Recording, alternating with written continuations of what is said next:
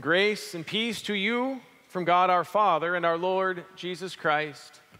Amen. It would have been really nice to have even just one of our scripture readings this morning be a nice, soft landing spot for us, wouldn't it? After all, this is that time of year when we start inviting new people to church. The summer season is over, and we're starting to get the news about all the good things that we do here in this congregation out into the world, trying to attract new participation and make space for people to say, I'd like to be part of that. Instead, we get to hear Jesus say, do not think that I have come to bring peace to the earth. And in Hebrews, we get the recounting of persecution and trials that come with living by faith in a world that will not have it. And then right on cue from Jeremiah, way back in the Old Testament, we get this. Straight from God's own lips, is my word not like fire, says the Lord, like a hammer that breaks rocks into pieces? That is not exactly a warm, cuddly, inviting word designed to attract new people like flies to honey, but rather it is more like vinegar scaring them away. It's a hard, sharp, destroying word, cutting and shattering our hopes and expectations. It's literally a fiery word. It's powerful, even dangerous, so that even when we want it here at this time, God's word does not come to be soft and gentle and quiet like a pillow sitting in the corner of a room just waiting to be used. That is, it does not sit idly in the corner watching the world go by, but rather God's word is alive and active, invading this troubled world. It's what Luther called a thunderbolt when he was reading and quoting from Jeremiah 23, this thunderbolt by which God strikes both open sinners and false saints so that no one but God would be righteous and just in themselves. So it may not be inviting, but it is a strong word for us today. For you see, Jeremiah was angry. Angry at what he saw in the world, angry at the people around him, angry probably even with God for what God was doing, taking his people into exile. It was a time of strife and chaos for God's people. Their nation was under multiple threats. Some from the outside, from neighboring nations that were threatening to overrun their borders and take them off the land. Others from the inside, be it political corruption or the lies that they're told or just the hearts of God's people, the sinners that he had chosen for himself, ruining their nation. In times of trial and struggle like this, people always seek comfort. And because they seek comfort, they look for someone who will give them the comfort they seek.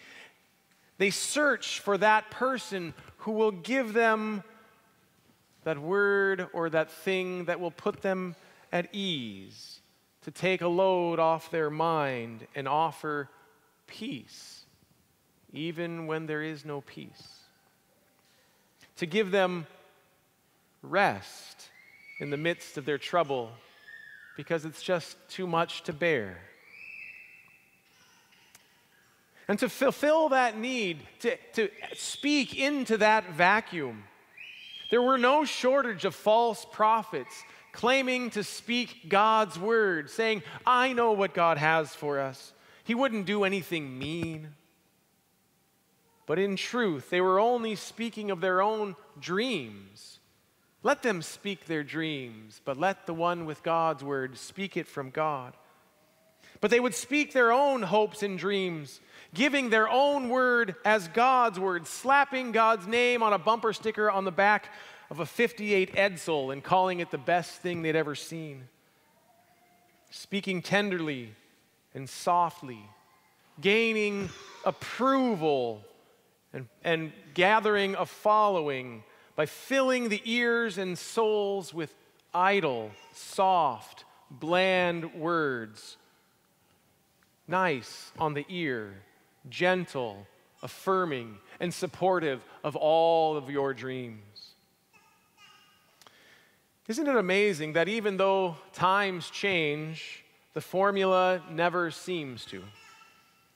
We comfort people with the words that they want to hear. We flock to those who tell us what we already want to hear. I suppose that's why Jesus' words strike us so strangely today as well. Don't we want to call him the Prince of Peace? And isn't he supposed to be loving and gentle and kind? Goodness, who even let Jesus speak these strange words in Luke chapter 12? Last week, we found him cryptically talking about breaking into your house at an unexpected hour in order to steal all of your goods. And here today, he's coming directly, clearly, saying it right out that he has not come to bring peace but division. That's a thunderbolt. That shakes our world. That shatters our expectations. It's not the word that we want or the word that we would expect, but it's so direct and it's so booming that it strikes right at its mark. It hits us squarely in our ears and breaks us to pieces, shattering us utterly in all, even the bubbles and lives we create for ourselves. That is what we would call a strong word. God's strong word doing its work, not giving a do-nothing comfort and a life of ease, but giving a comfort, the comfort of revealing God through his own living and active word. A word of strength and power that doesn't just watch the world go by or is ready for us to use when we want it, but is powerful enough to save us from a world of sin and death by entering in to sin and death, rather than sitting comfortably on the sidelines, waiting for us to choose God or accept what he has to say.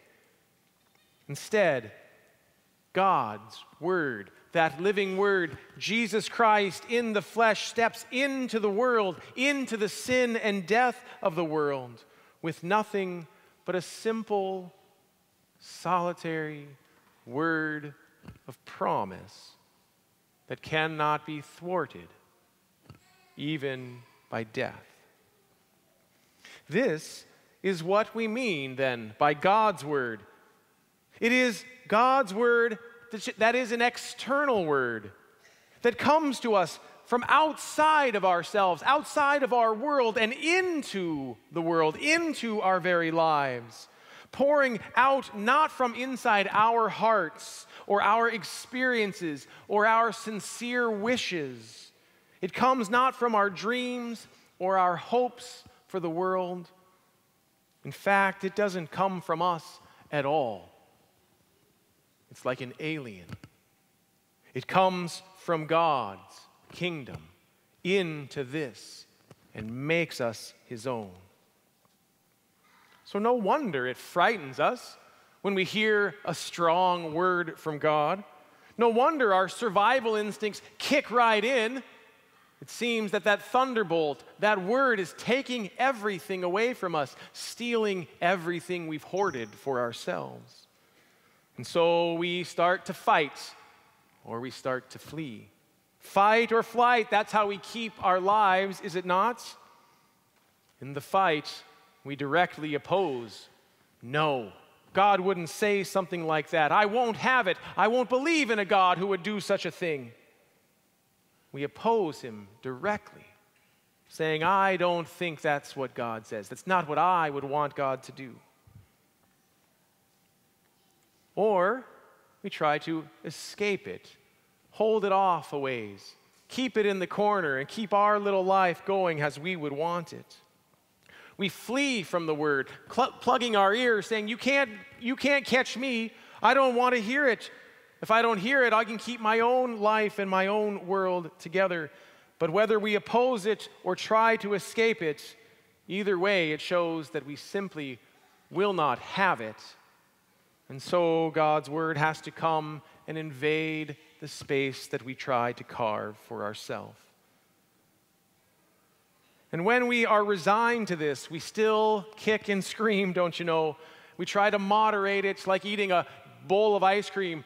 Don't eat the whole gallon, just one scoop today, one scoop tomorrow. Oh, yes, God, we'll take a little bit of word for today, a little bit of word for tomorrow, but Jesus will not have it. He comes into the world with all of God's might and power in that word of promise.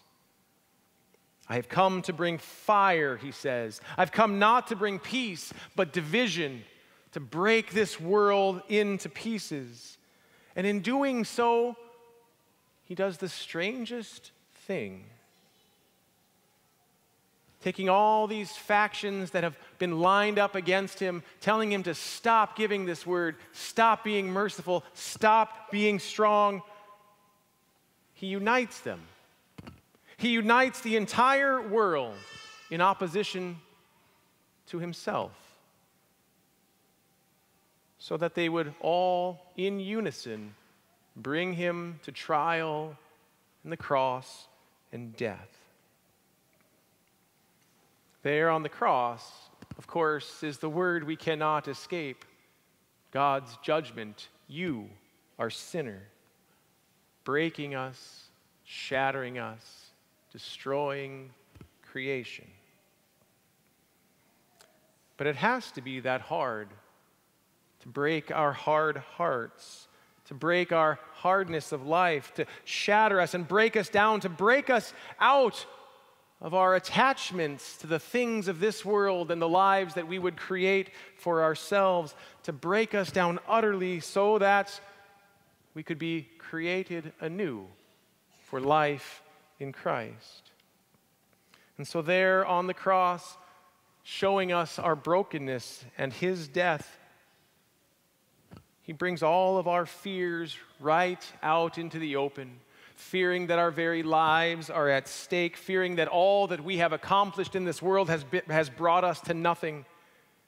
And he brings that for everyone right out into the open, bringing this whole episode to the very crux of God's kingdom, in order to speak that one final word to his sinners, that thing that we fear the most, that he would say to us, I found you guilty.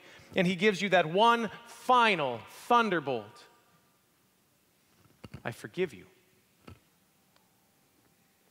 I forgive you, freeing us finally from this world to live in God's kingdom. Or, as we might say, as we did today in our blessing of the students, God's blessing to you as you look out into the world and see brokenness and death surrounding and threatening, to say God has chosen you and blessed you and is with you wherever you go. Does he not fill the earth and the heavens? Is he not with you all the time? Do you not know that he has given you new life in Christ? So I stand here today in this word given to us by God, which allows me to give you this word, not because I'm such a nice guy and I like you all so much, or to gain your favor. I'm not here to give you a word that you can accept and then make it true.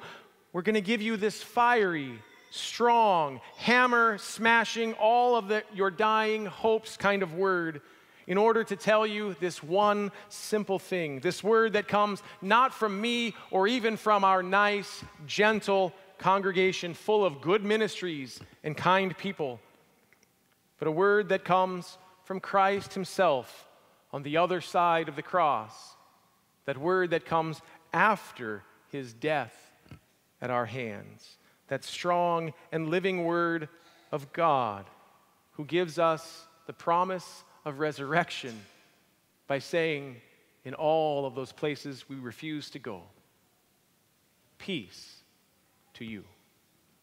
Amen.